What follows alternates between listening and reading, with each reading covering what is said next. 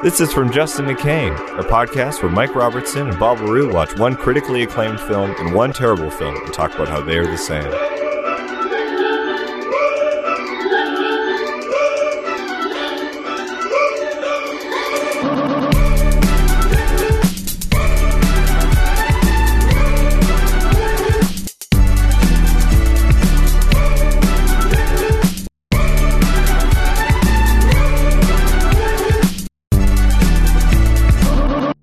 I love that. I don't even know how you do that, but Mike and I just both had some nice poops before this recording, and then he put a poop emoticon over his face on our Zoom meeting. This isn't going in the really cold good open. about that. I don't care what you think. It's not going in?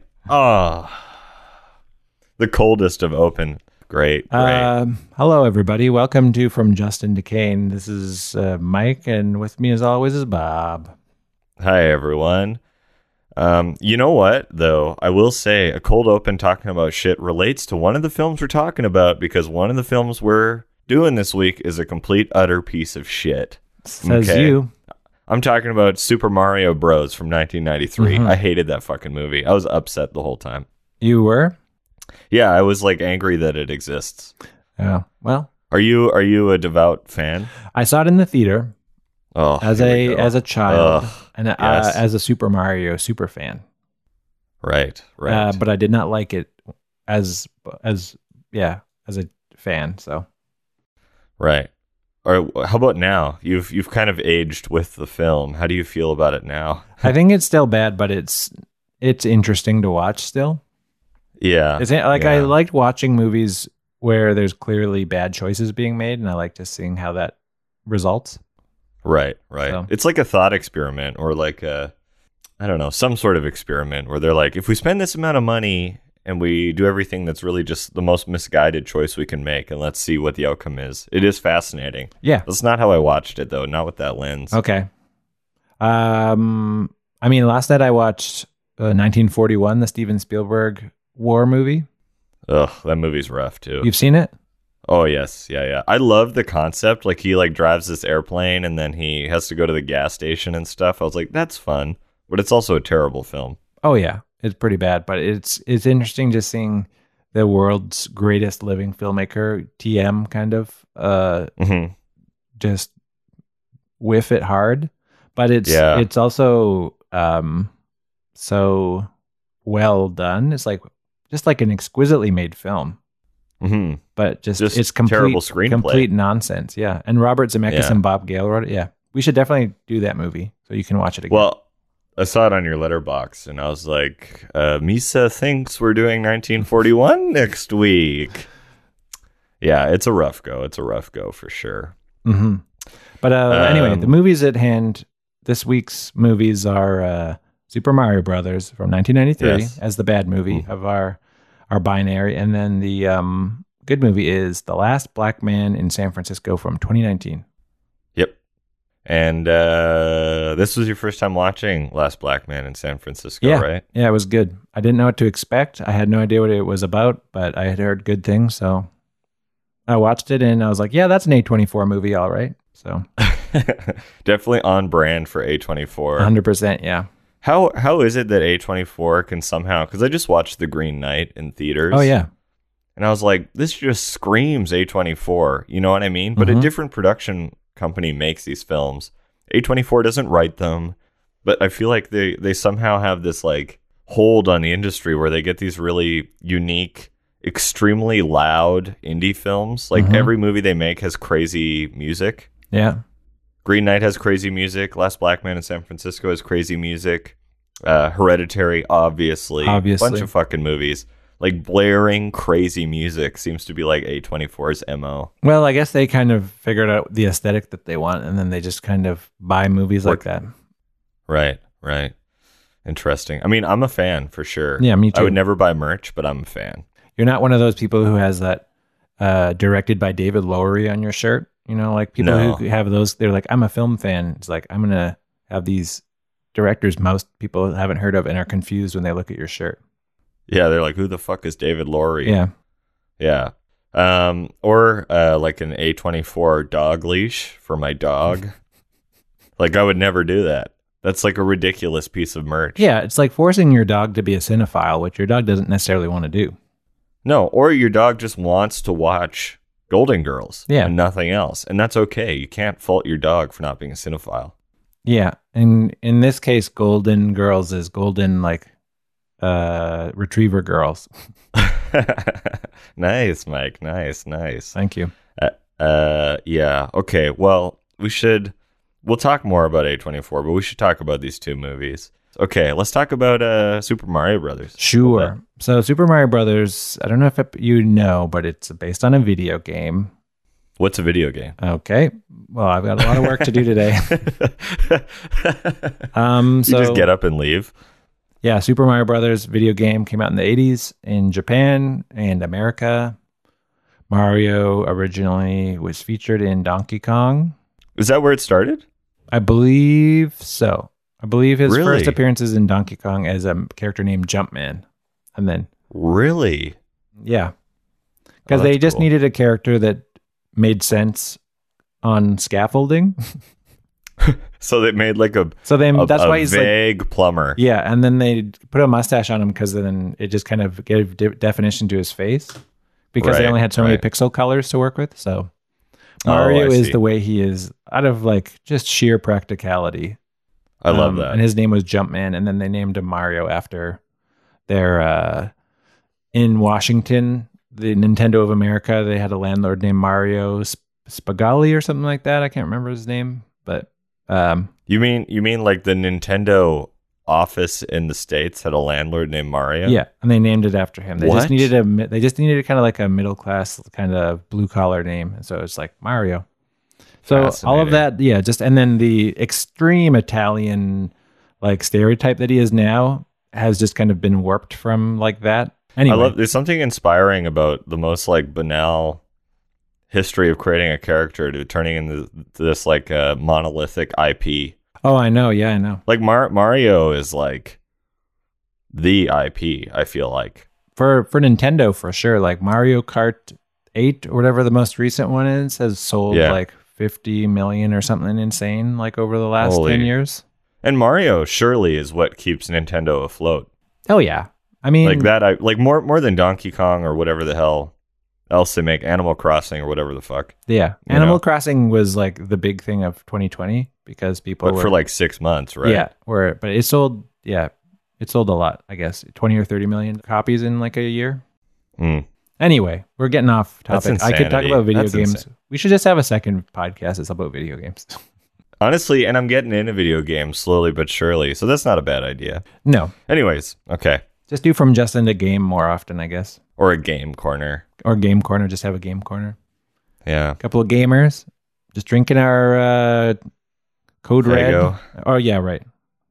Come on now. I was going to say Mountain Dew Code Red because that's the drink of gamers, but I forgot that we have to drink the official drink of From Justin to Kane, Fago. Yeah.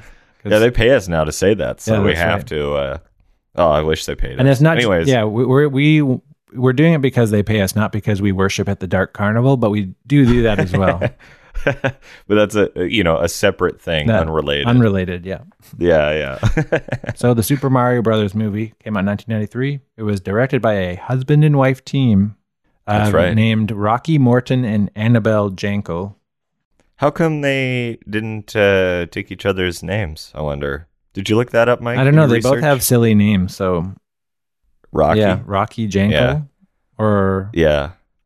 Yeah, it would be weird. But, so that's... They directed it as a duo. Supposedly, they're both perfectionists, and they didn't communicate well on set, so everybody had a hellish time making this film also because of the directors. Wow. Do you know, like, I don't know why I'm just grilling you now. You probably don't have the answers to these questions, but do you know if they have a huge filmography? Like, have they made a lot of films, or is this like the one time they made a movie as a couple? Oh, they've directed a few movies. Oh, really? Like before or after? No, Super Mario Brothers, I guess, was their first one, and they're from Britain. Interesting. And so they pioneered and created. They created Max Headroom. You know Max Headroom? Yes, from the It's like in a music video or something, right? That animated guy. Yeah, it's from the 80s. It's like Matt Frewer plays like a guy in a TV or a computer or something like that. Yeah. And they directed DOA with Meg Ryan in it and Dennis Quaid. Dead on Arrival.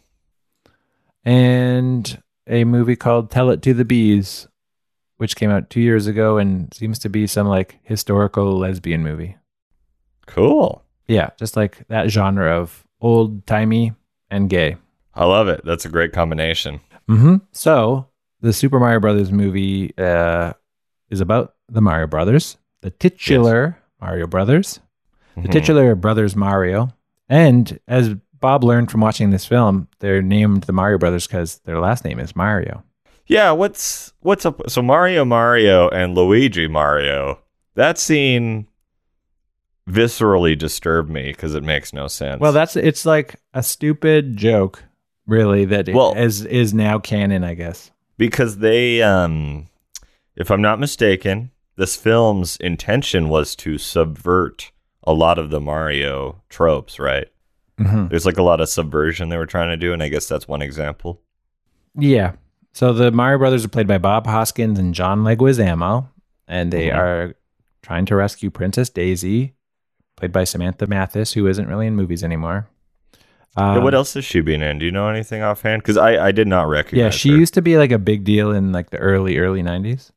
Oh, really? So she was in like Little Women, and with Winona Ryder. Yeah. And, oh, yes. Oh, I guess she still makes the odd movie, it looks like. But she was in Atlas Shrugged Part 2. Yikes. Okay. What's that? Based on the Ayn Rand book. Oh, yes. Right. But she was famously in a thing called Love and what's that other movie? Oh, Pump Up the Volume. Yeah, Pump Up the Volume. Right. So like around 90, 93. And I guess she was the main character in Fern Gully also. Okay, cool. So she had like a big early 90s stretch, and then she kind of just disappeared for a couple of years and then is just playing bit parts now. That's good. Yeah. It's a living. I mean, it is a living, yes. And she is also just like a Pelican cement mixer also, in the Flintstones. So she just looks at the camera and says it's a living. She's just a pelican, and then they just mix cement in her mouth, and then she looks at the camera and is like, it's all living. I was really wondering where you're going with that. That's great. That was a really nice little detour we just went on. So beautiful. In the Mario Brothers movie, also Dennis Hopper plays President Koopa, who is a Trump-esque figure, ? Yeah, I would say this was a really sort of fascinating prediction of the world we live in now. Yes, although you weren't alive in the 80s. Way to out me. Yes. So you weren't like aware of just like Trump was around. He's always been like around. I know. I just watched a film actually, 2 Weeks Notice with Sandra Bullock. Yeah. And Hugh Grant, and he's in it briefly. And I was like, oh yeah, he was an asshole a long time ago. Yeah. People like kind of hated him. He was like a somewhat handsome kind of just guy who was around in the 80s, and people were just like, he represented what he's always represented, just being like a complete utter like fail son who just is so rich, and like nothing has changed about him, but he was kind of like a joke and a celebrity. In 1993 too, as well. Yeah, just been 72 since 1993. Literally nothing has changed. Anyway, the movie was inspired by the video games, but then also they were trying to make it more in line with kind of popular movies at the time, like Ghostbusters and Blade Runner. And I guess also like a little bit of Wizard of Oz, which I kind of see in that they go from one world to another, but that's about as far as it goes in my mind. Also, like, people complain about how dark and like gritty this movie is, but it's kind of always been the thing. Just like in the movies, they'll be like Batman from 1989 is, more gritty and dark. Ninja Turtles from 1990 was gritty and dark. X-Men, when it came out in the late 90s, they just like, what if the X-Men didn't wear colors? They just wore black. Well, I think I need to say this. This film came out at the apex of dinosploitation. I know it was. Yeah, it was a big part of the Theodore dinosploitation Rex, Jurassic Park, and there's a lot of dinosaurs in this film. Yeah. And the grittiness does. I had this conversation with a mutual friend of ours, and he's like, I feel like the trend was dark and gritty. Like even a children's movie had to be dark and gritty. Yeah. And Teenage Mutant Ninja Turtles is a great example. Yeah, exactly. And everything was just like dystopian for a long time in the 90s as well. Yeah, and I think we're kind of coming out of that. I mean, maybe we just kind of go in and out of that. Like Spider-Man wasn't really dark and gritty in the early 2000s, so maybe it was a 90s thing, but then I think every once in a while the Hollywood is like, let's go dark and gritty with this. Yeah, so a lot of people complain about how dark and gritty it is, but it's like it was the style at the time. And I think of all the things to complain about, don't die on that hill. There's other things to tear apart first. Yeah. Having thick New York accents for the Mario brothers feels a bit odd. But also, out of the gate. I'll once again say you weren't alive at the time, and Oh, Nintendo didn't have a handle at the time on Mario. Like I guess there weren't Mario cutscenes, hey? Because when did the N64 come out? Well, late 90s? Yeah, so the N64 came out in 96, I believe, in America, and the representation of Mario in that is, I think, the iconic. That's like the first instance where everybody's like, okay, yeah, this is who Mario is. Right, because I'm literally playing Mario on the N64 now. Yeah, it's good. That to me is like, I've played the 2D version as well, but I guess I didn't realize this film is sort of located in an interesting spot on the timeline of Mario. Yeah, it's like post Super Mario World where they had Dinosaur Island. Mm-hmm. So that's why there's dinosaurs in it. And also like there was cartoons, comic books, cereal, there's all kinds of Mario crap.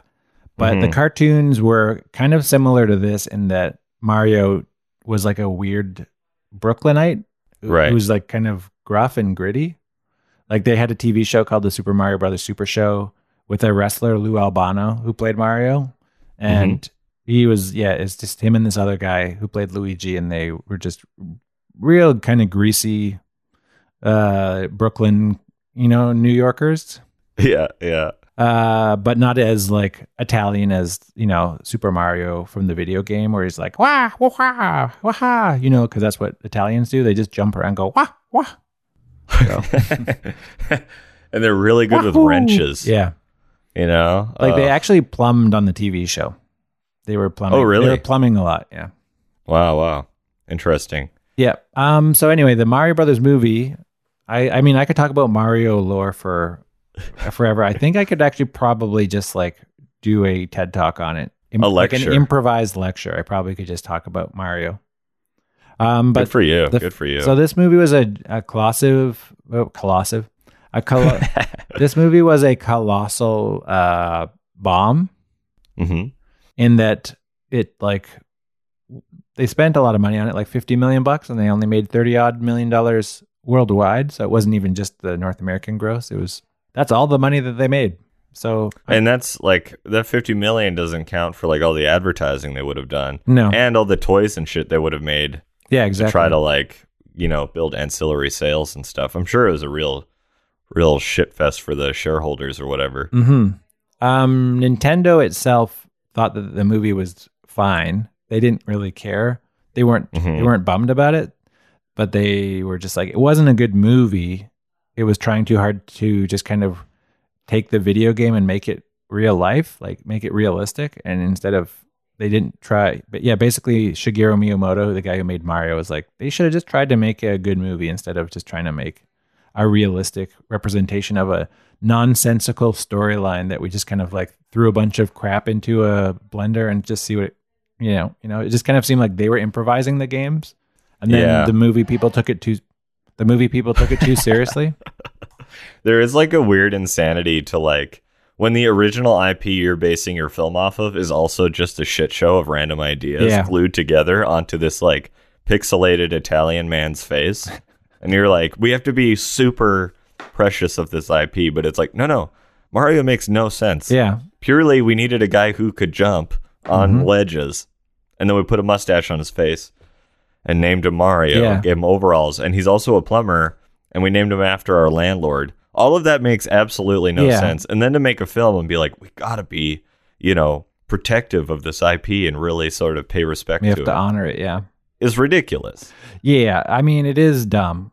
Yeah, because Mario's whole thing is like the reason the Mario games are so good is because of the design of the levels and like the gameplay. It's not because it's an Italian guy who's has to eat mushrooms and all that stuff. Like all of that No, is, that's it could literally irrelevant. be anything else, and it would be just as good of a game. So yeah, so just getting too caught up in trying to make the story make some sort of sense in a realistic fashion was a fool's errand. Yes. And so it was the only Nintendo game that was made into a movie until they made a Pokemon movie in 2019 called Detective Pikachu. Yeah. Which is based on like a not super well-known 3DS game where Detective Pikachu has a Danny DeVito-esque accent. Yeah. But then they made him Ryan Reynolds because I guess kids like that guy. Yeah. But they are making a Mario cartoon with the people who made Minions. Illumination, I guess, is making a Mario cartoon that comes out next year, and it's going to be made by Minions, so hopefully it doesn't suck. That's cool. Yeah, I just said it's going to be made by Minions, as if they work there, which maybe they do. Yeah. So anyway, the producer of the movie is a guy named Roland Joffe, who I guess is was kind of a big deal. He convinced the Nintendo of America president, who was the then son-in-law of the Japanese president. He convinced the Nintendo of America president to like let them make a movie. He went to Japan, pitched it to the Japan president Hishiro Yamauchi, and he was like, sure, whatever. Like he kind of didn't care about movie stuff. He was just kind of like a craven businessman. And then he just so happened to have hired some of like the best game designers and like kind of revolutionized the game industry. But like Nintendo was a toy company, and he was just like a guy who just was like, he didn't understand video games. I love that. Yeah. The modern success story. Yeah. So just like delegating perfectly, but having no idea what you're actually making, and then having it be a home run. Supposedly, just from what I read in the past, he loved playing Go. Oh yes, but he did not understand video games or the toys or anything. He just knew how to run a business with like an iron fist, and just he did a good job just making Nintendo like the thing it is.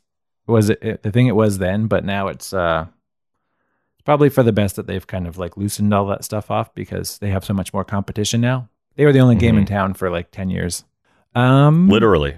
Oh yeah, so yeah, Nintendo, they did think that Mario was a strong enough brand that they were like, yeah, make a movie, see what happens. Like they didn't really care too much, and they didn't really want to have any creative control over the project. And so the movie went through like almost 8 screenwriters throughout the process. One of them was the guy who wrote Rain Man, Barry Morrow. Yeah. I guess according to what I read on Wikipedia, I don't know the article that they were referencing, but they did call it the movie Drain Man because he wrote it as an existential road trip, is what it says. Well, it's a road. Yeah, he wrote the first draft was a road trip movie. Yeah, and it was almost identical to Rain Man, which is a really famous road trip movie. Yeah, it's he was just like, well, I mean, it's just like when the guys who wrote Toy Story wrote Garfield, and you watch the movie, and it's like, oh, beat for beat, this is the exact same movie. Like Odie is Buzz Lightyear, Mario, or Woody is Garfield. Right. It's just when people have a big success, they're like, if it ain't broken, let's you know what's redo the movie. Funny about that though? It's like Mario could have been two things: this like dark, gritty, dystopian children's film, or a road trip movie, and it would be in the same vein as like Thelma and Louise, that movie about Hunter S. Thompson in Las Vegas, or The Rain Man. You know what I mean? It's funny that you can just see the trends of the era. Yeah. And then this movie's kind of like, it could have been one or the other. Yeah. But there would have been dinosaurs in both. Exactly. Because dinosploitation is running rampant in the early 90s. It was huge at the time. Yeah. I mean, speaking of dinosploitation, the Yoshi puppet cost $500,000 to make. It was very elaborate. Holy shit. Yeah. Did Stan Winston make it? I don't think so. I didn't see his name in any of the credits, but he may have. Well, he made the animatronic T-Rex that was like full size for Jurassic Park. Yeah. So he's like, that's his specialty. Yeah, I didn't see his name, but supposedly they had this Mario Brothers movie revolutionized how special effects were done, even if they weren't necessarily like super great. Just some of the systems that they kind of implemented were used after that. Oh yeah, the Jurassic Park people also like came to visit the set because they had like, let's see this dinosaur puppet, and they were really impressed, and they were going to try and get them to like work on the next Jurassic Park movie. I don't know that really materialized. Yeah, they were just like, wow, this dinosaur work is really good. We got to like. What a joke!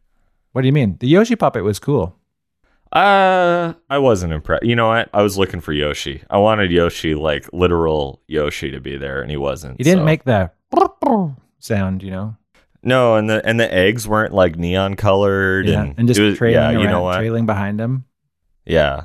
And Mario didn't ride him like a horse, which you can do in some of the newer games. So they did. Yeah, I'm just a little upset. They did cut out the scene where Mario rides him and punches him in the back of the head to get him to eat stuff. I wish there was a scene in the movie where like they're having a car chase and then they hit a mushroom and it's like, you know, it's like NOS or whatever, and it goes in the engine and flames come out the exhaust pipe and they speed up, but only for about 5 seconds. That would have been. Yeah. But this is pre Mario Kart. So how were they to know? How are they to know? I think actually Mario Kart came out the year before this.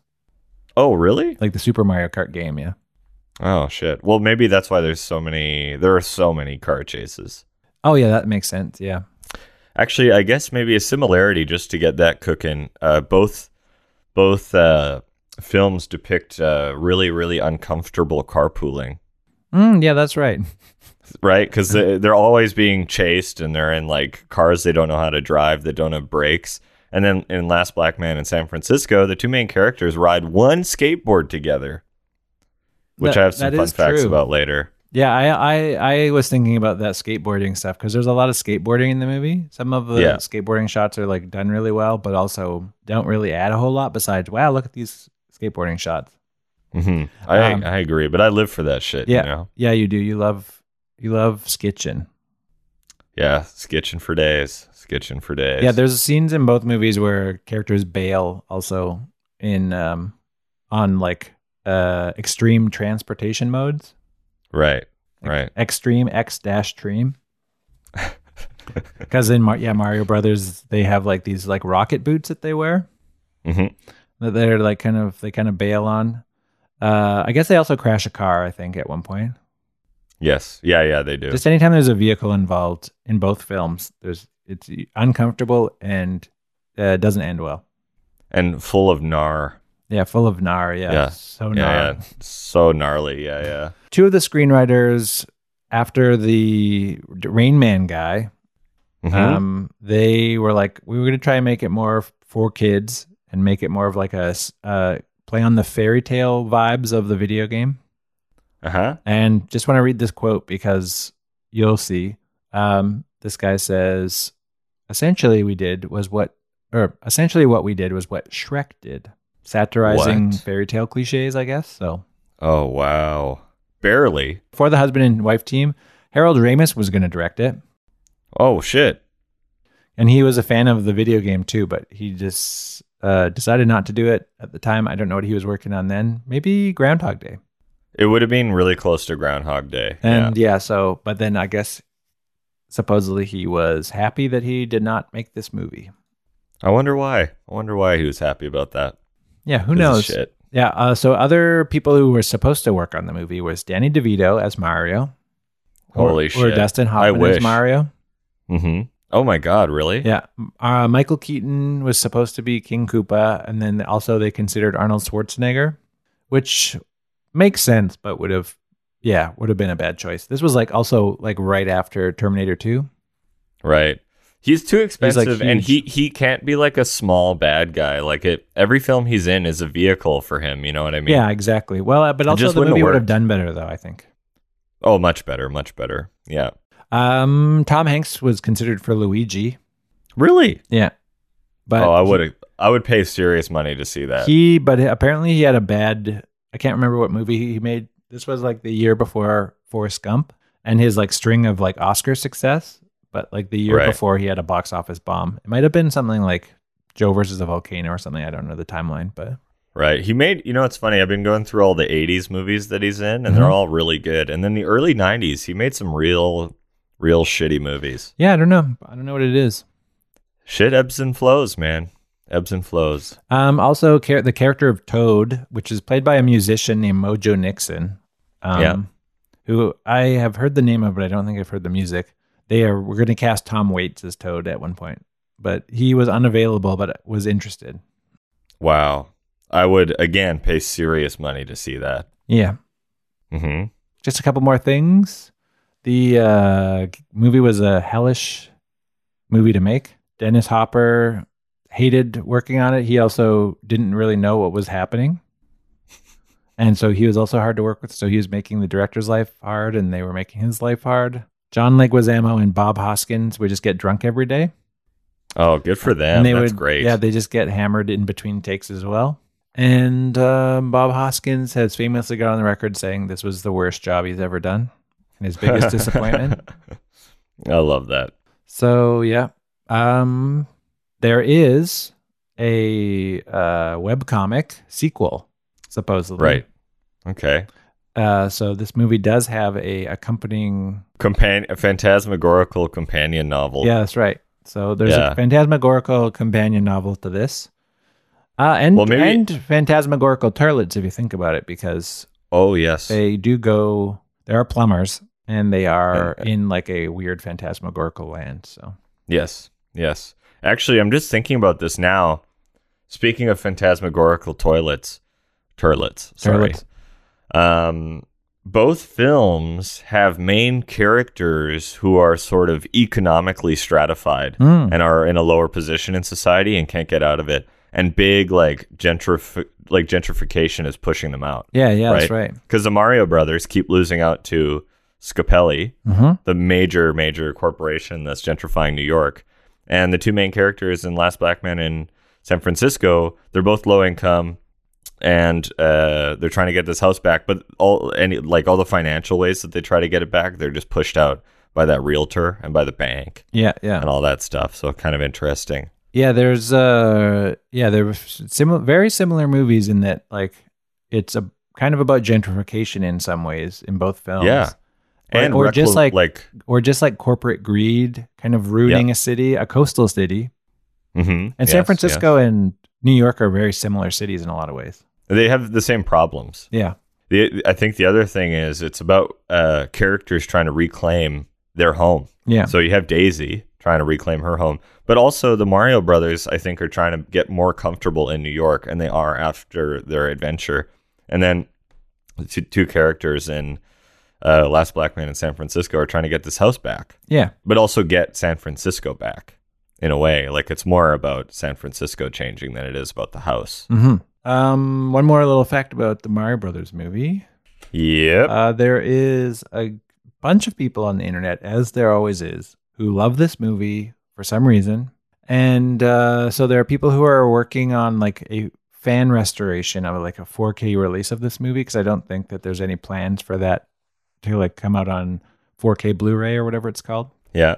So fans are like restoring the film for 4K for some reason.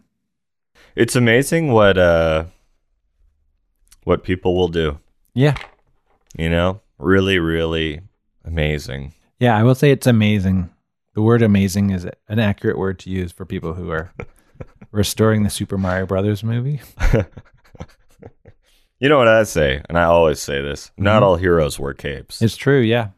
But all heroes are plumbers and have hats and overalls. Yeah, that's true, yeah. And thick New York accents. Also, here's like a kind of similarity between the two movies. At the end of Last Black Man in San Francisco, Mont puts on a play. Yep. And in Super Mario Brothers, there's no play in the movie. There's a little storybook section off the top talking about dinosaurs. Mm-hmm. So there's kind of like a story within a story. Story within a story, yeah. But then also in Super Mario 3, the video game, it opens the game opens the title screen with a curtain. So it kind of like presents this idea that you're watching like a play, and there's like elements of the game where there's like a wall that you can go behind, almost like a set, and there's like you can see like nails in some of the things. It's like being held up by like someone who had constructed it. So there's like this kind of element of whatever. I'm talking about Super Mario Brothers 3, not the movie, of course, but it's all the same family, man. Yeah, we'll it's call all it the same IP. Thing. Yeah. Yeah. That might be the best link you've ever done. Thank you. It was so multi-layered, Mike. Wow. Wow, thank you so much. Yeah, and textured. You really painted a picture with your words. Well, I'm an artist. Yes, you are. Yes. Yeah, you are. Absolutely. All right. The Last Black Man in San Francisco is a 2019 drama film. It had its premiere at Sundance in 2019, and then A24 released it 3 months later. This is a cool movie. What's nice about this film? It's basically the antithesis of how Super Mario Brothers was made. This was absolutely a grassroots film. Right. So it's based in part on Jimmy Fails' life, who plays Jimmy Fails in the film. Yeah, which I learned after I saw the film and was like, that's wild. I know. It's nuts. And I was also like, man, as a screenwriter, why would you make this guy's last name Fails? Yeah, it's like hard to say. But then it's like, it's actually him. It's about his life. So it makes a lot of sense. And he's playing himself. And also, he fails. Yeah, he literally does fail. But he learns something along the way, And we all do, though. I think we all do. Yes. So it's directed by Joe Talbot. So Jimmy Fails and Joe Talbot are lifelong friends. They were friends as kids. And even as early as their teenage years, they were talking about making this film. The film was written by Joe Talbot and Rob Richert or Reichert. Deep German name, I assume. But the story's by Jimmy Fails and Joe Talbot. Yeah, they were growing up together. They wanted to make this film. San Francisco has no film industry because 3 hours to the south is Hollywood. Yes. And also it's Silicon Valley, and there's just other industries there. So there's no real infrastructure for making films. So they had no way to know how to make the film. They had no experience. There were no people there they could really talk to. So that kind of put a hold on the project until they were both like much, much older. But sort of the initial inspiration was Joe Talbot emailed Barry Jenkins out of the blue, and then Barry Jenkins replied and gave him sort of a list of instructions on how to best finance the film. And then that led them to doing the Kickstarter. Well, they made a trailer for the film, and that was self-financed. And then they made a Kickstarter to try to make a short film called American Paradise, and they asked for, I think it was $25,000, and then they made $75,000 on the Kickstarter. And there was this huge, like, Last Black Man in San Francisco campaign on the internet, and Jimmy Fails kind of became the face of San Francisco during that time, because this is also like, it's the city's famously gentrifying, and a lot of the people who have grown up in San Francisco are dealing with this. So I feel like the film really touches, or is like on the pulse of that sort of movement. Yes. So they made this short. They took it to Sundance in 2017, and then there they met Christine Oh, who's one of the like main producers at Plan B Entertainment, Brad Pitt's production company. That's right. And then they met two other producers, and basically they had a meeting to be like, will Plan B make our film or not? And sure, funny enough, it was on the set of Ad Astra. So they met the whole Plan B team on the set of Ad Astra, and they had never been on a set before. And apparently they were like shitting their pants because it was like a giant special effects day, and Brad Pitt was hanging like 200 feet in the air by wires in a spacesuit. Yeah. And there's like a giant spaceship and stuff.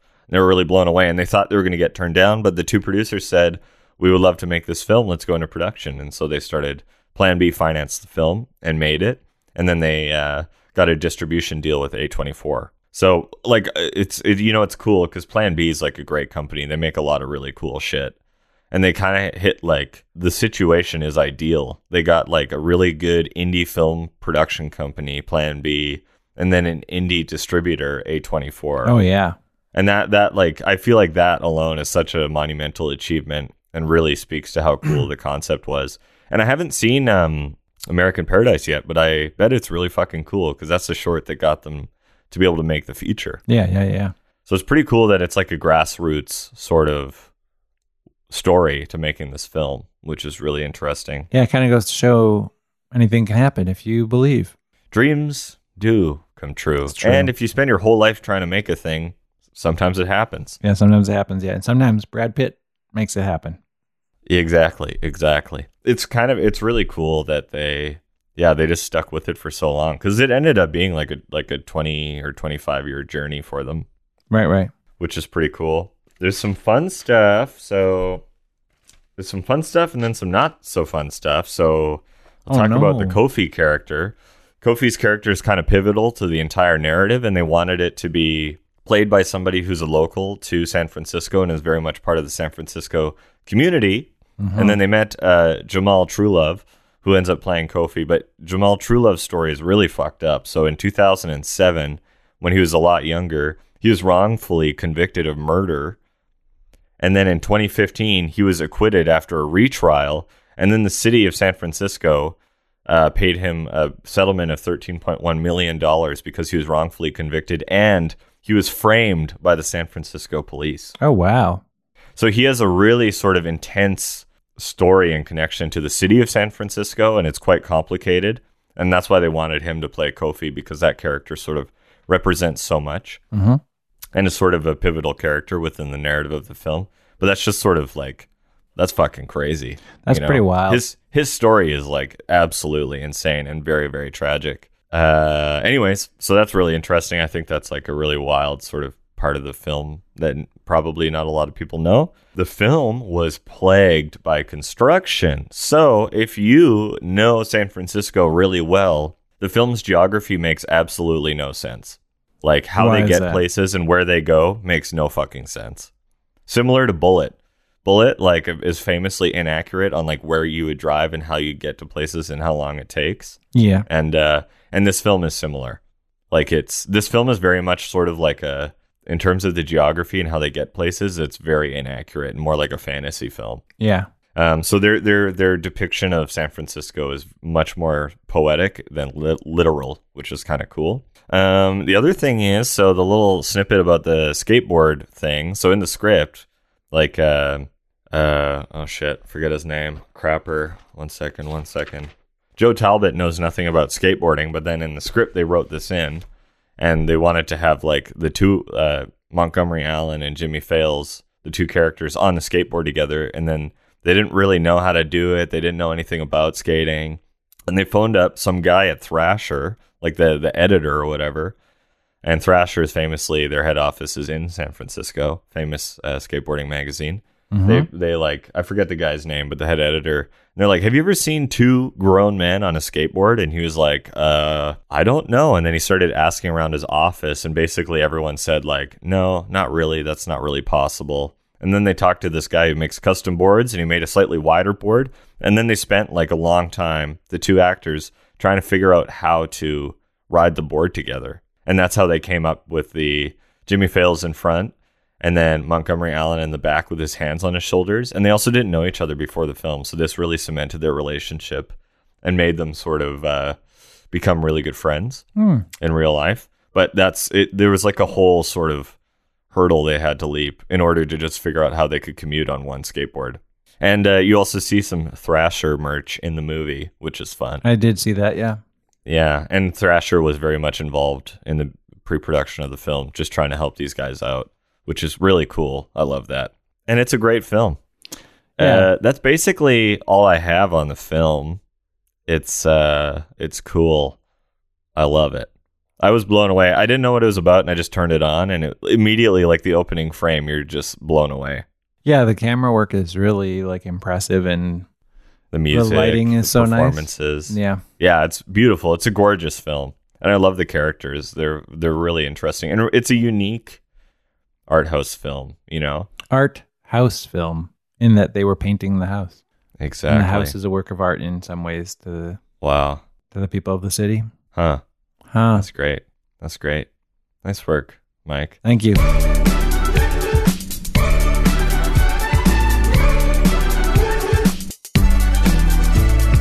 I mean, I got to point out one thing. Oh, what? There's a part in it where I think one of the people in the gang call Jimmy, like, they say he dresses like a white guy, Right. or maybe it's his dad. Somebody says that to him, but he basically wears red the entire time. Yeah. And Mont wears a backwards baseball hat for like a chunk of the movie too. Yeah. And those are the same outfits that the Mario Brothers wear. Oh my God, you're right. Well, let me piggyback on top of that. Both films are helmed by duos. Oh yeah, you're right. Yeah, like there's two main characters in both films, and they're basically in every scene together. Well, they're like brothers too. Yeah, the Mario Brothers are called brothers, but I read an interview with John Leguizamo where he talked about how Bob Hoskins is a British guy. He is Hispanic, and they were both playing supposedly Italian people. So it's like because John Leguizamo is clearly not Italian, but he's just kind of doing the Hollywood thing of just like Italians and Hispanic people being interchangeable. Like Scarface is an example he brought up. He's just like the Mario Brothers. It's not super clear what their relationship is, like if they're actually brothers or if they're just two guys who live together. I mean, their names are Mario and Luigi, so I think what he says is kind of BS because they're clearly Italian. They're clearly supposed to be Italian brothers. But anyway, the point being that in The Last Black Man in San Francisco, like they're not brothers, but they kind of are. And they both, at the beginning, share a small apartment in a big metropolis. That's right. Not unlike the Mario Brothers. And they are titular, both films. Oh my God. Look at you go. Look at you go. That's great. Both films have like external material related to the film. Because there's like a movie trailer from 2017 and then the short film and then the movie Last Black Man in San Francisco. And then Mario has the whole Nintendo IP. That's right. Both films kind of have like external things. Well, they're adaptations of other works, really. That's a way better way of putting it. Yeah, that's much better. Damn, Mike. Damn, you're bringing your A game today. Thank you. Last Black Man in San Francisco is an adaptation of Jimmy Fails' life. Just like the Mario Brothers movie is an adaptation of Super Mario's life. Or, in a way, an adaptation of that landlord's life, who's probably pretty good with a sea wrench. Yes, exactly. Hey? Both films have heavy depictions of renovations. Yes.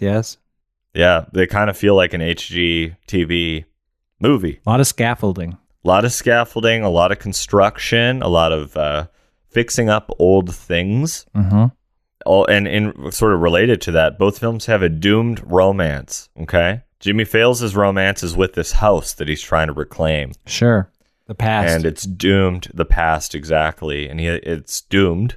And then Luigi and Daisy, they're doomed. Yeah. They're horny for each other, but it ain't gonna happen. Also, there's a really fun cameo that I forgot to talk about with Daewon Song. He plays Ricky, like the boyfriend of Wanda Fails, the aunt. Yes. And he's a famous pro skater, and he's like a really fucking cool dude. And I forgot he's in it. And he's riding Jimmy Fails' board, and it's fun. And he's like kind of shitty at it, but in real life, he's like the craziest motherfucker you ever see. He's amazing. Yeah, he just did some ollies. Yeah, but in real life, like he's nuts, and he like does a lot of weird stuff. Like one of his trucks on his board is totally loose and has no rubber washer. Yeah. He's got a really odd style, but he's amazing. He's such a technical skater, which is cool. And I forgot he's in the movie, and then he's driving the truck with all the shit in it to the house, which is fun. Yeah, so that's like if you're into like skating, that's like definitely a really cool little Easter egg. I'm kind of into skating. You should look him up on like after. He's like really he's fucking cool. I will. Both movies both movies are about characters kind of battling against real estate. We've kind of already talked about this a little bit, but like Koopa is basically Trump, and he's kind of like a bad guy. The bad guy in both movies is a real estate agent, essentially. I mean, the bad guy in The Last Black Man from San Francisco is a lot of things. It's society, it's gentrification, it's the rich, it's the tech industry, it's all of these things.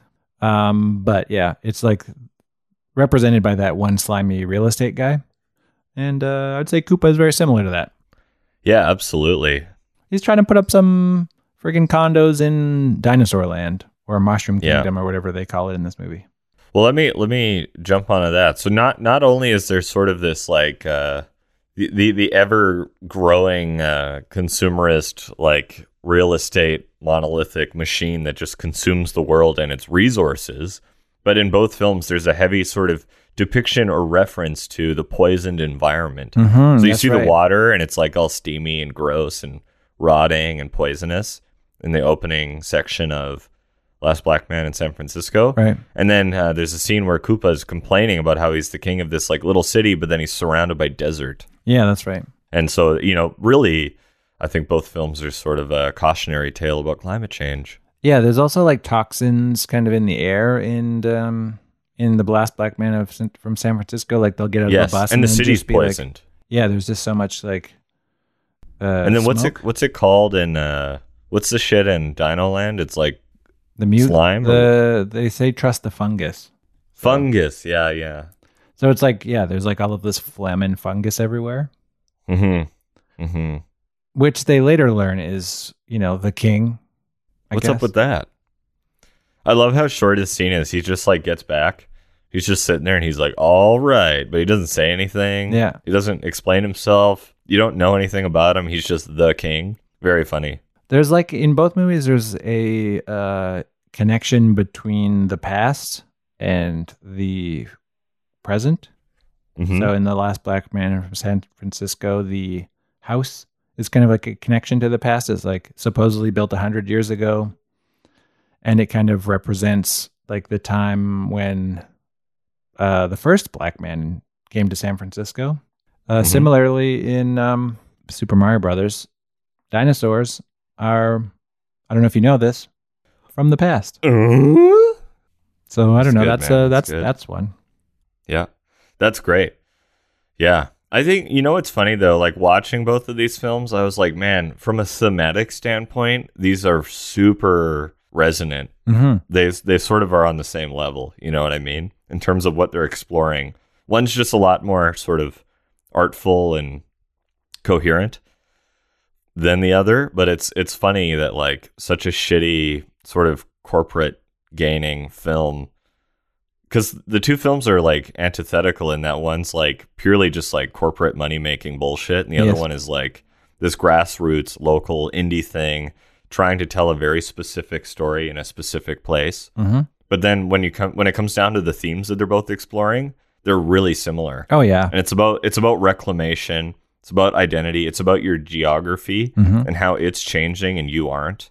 Yeah, that's true. What I mean? And it's just really funny because the intentionality between the two films are totally different. Yeah, I'm not even sure that they were trying to say something about like 90s New York. No, they weren't. But like around that time, as I understand it, New York started to go into this kind of mode that it's now kind of trapped in, where you can't really live in Manhattan anymore, unless you're just so wealthy. Yeah, and even the other boroughs, it's still like prohibitively expensive for most people to like live comfortably.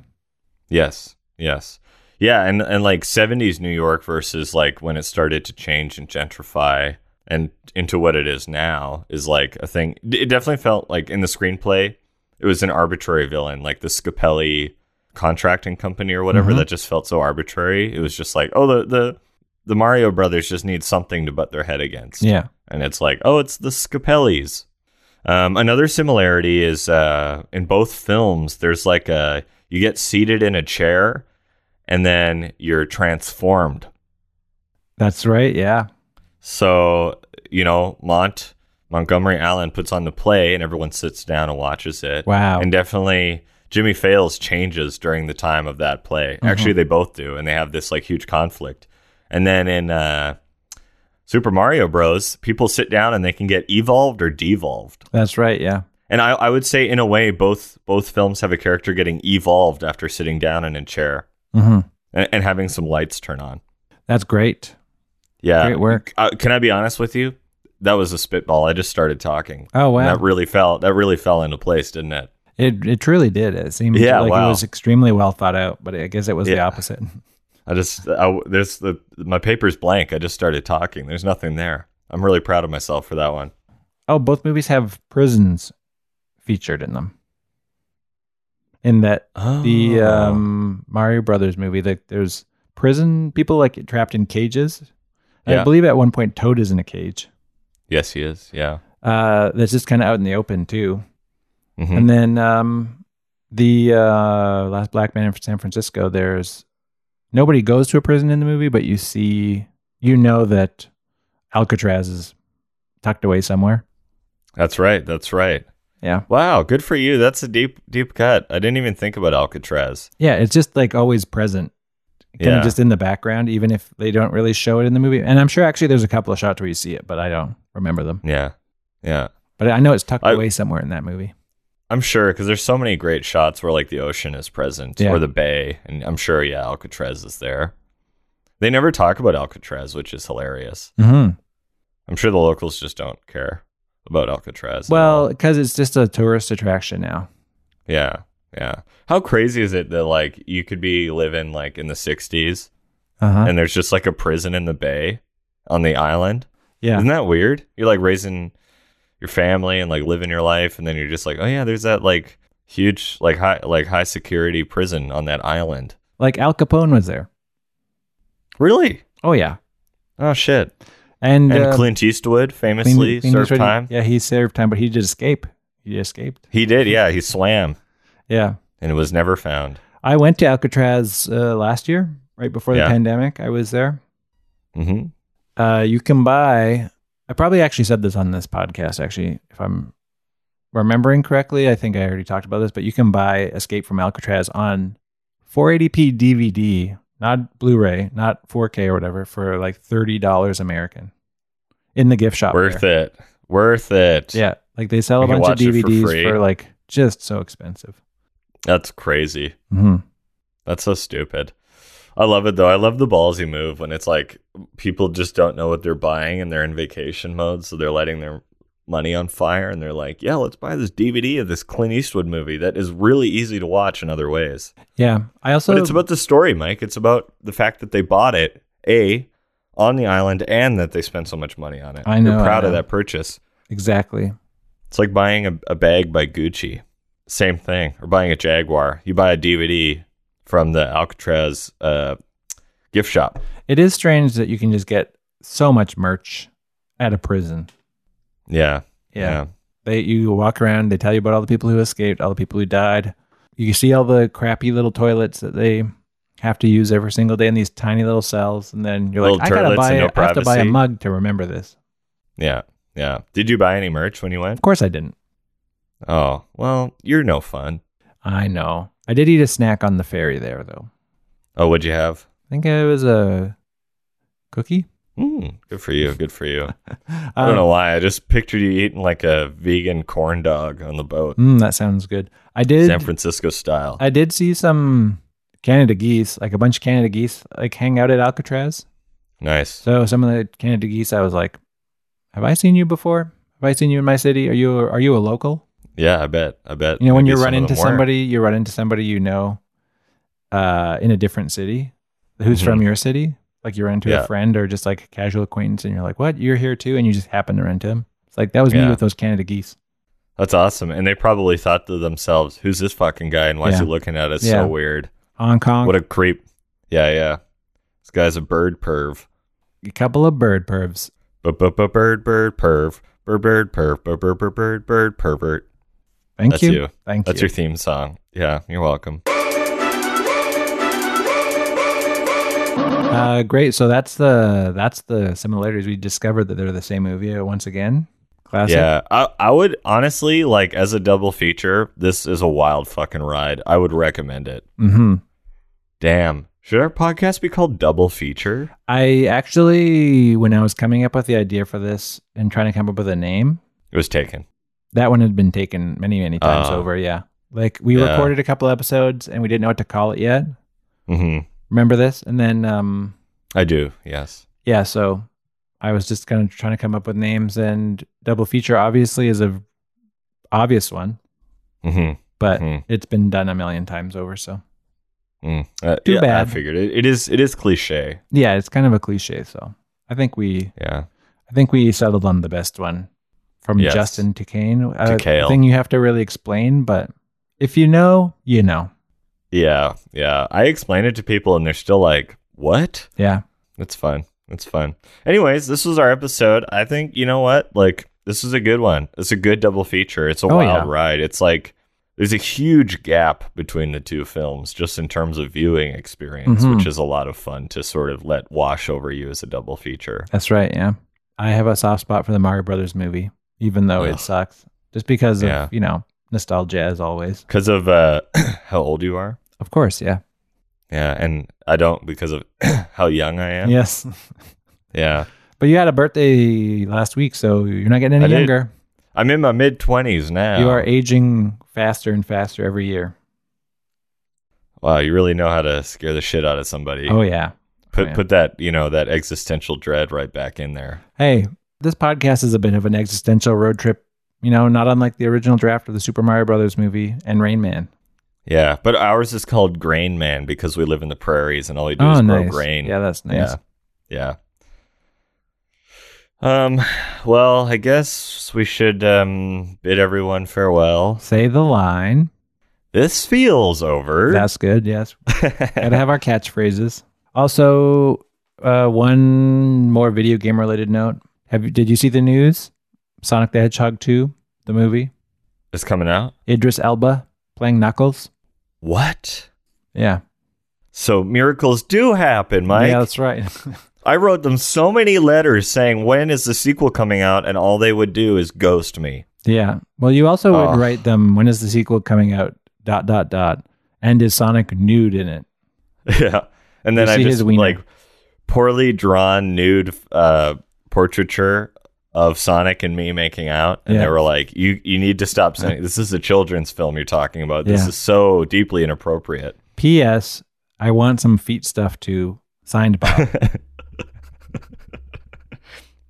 I obviously used a fake name. I put down Mike Robertson. Oh, no. And your mailing address. That's why I keep getting cease and desist orders from whatever company makes Sonic the Warner Hedgehog. Brothers is just, or Sega's like, hey, pervert, stop sending us perverted mail. And you're like, what? I'm not the pervert. Bob's the pervert. We should go to see the Sonic the Hedgehog 2 movie and then do an episode about it and then do another deep dive into the weird, perverted world of online Sonic the Hedgehog fans. Yeah, we should. I think that'd be fun. What would that corner be called?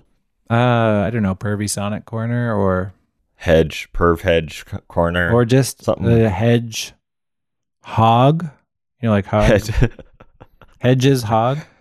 Does corner? Sonic the Hedge have a hog? Yeah. Question mark is the subject line of every email I send to Sega. Yeah. And they're like, please stop emailing us. And then you just respond, no.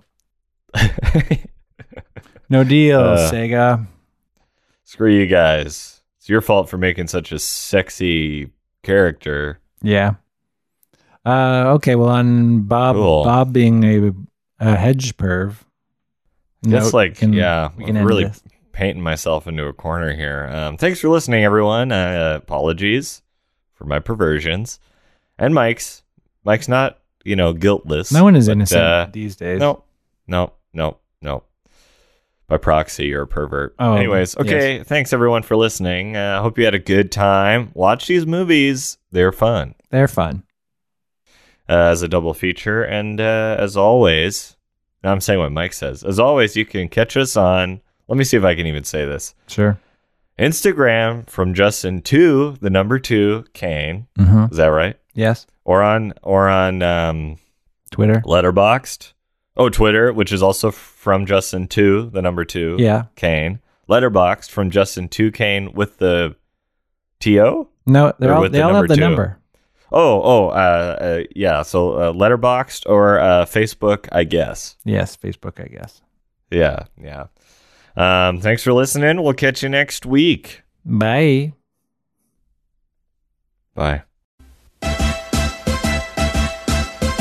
Do the Mario, swing your arms from side to side. Come on, it's time to go. Do the Mario, take one step and then again. Let's do the Mario all together now. You got it. It's the Mario. Do the Mario, swing your arms from side to side. Come on, it's time to go. Do the Mario, take one step. And then again, let's do the Mario all together now. Come on now, just like that. Beak.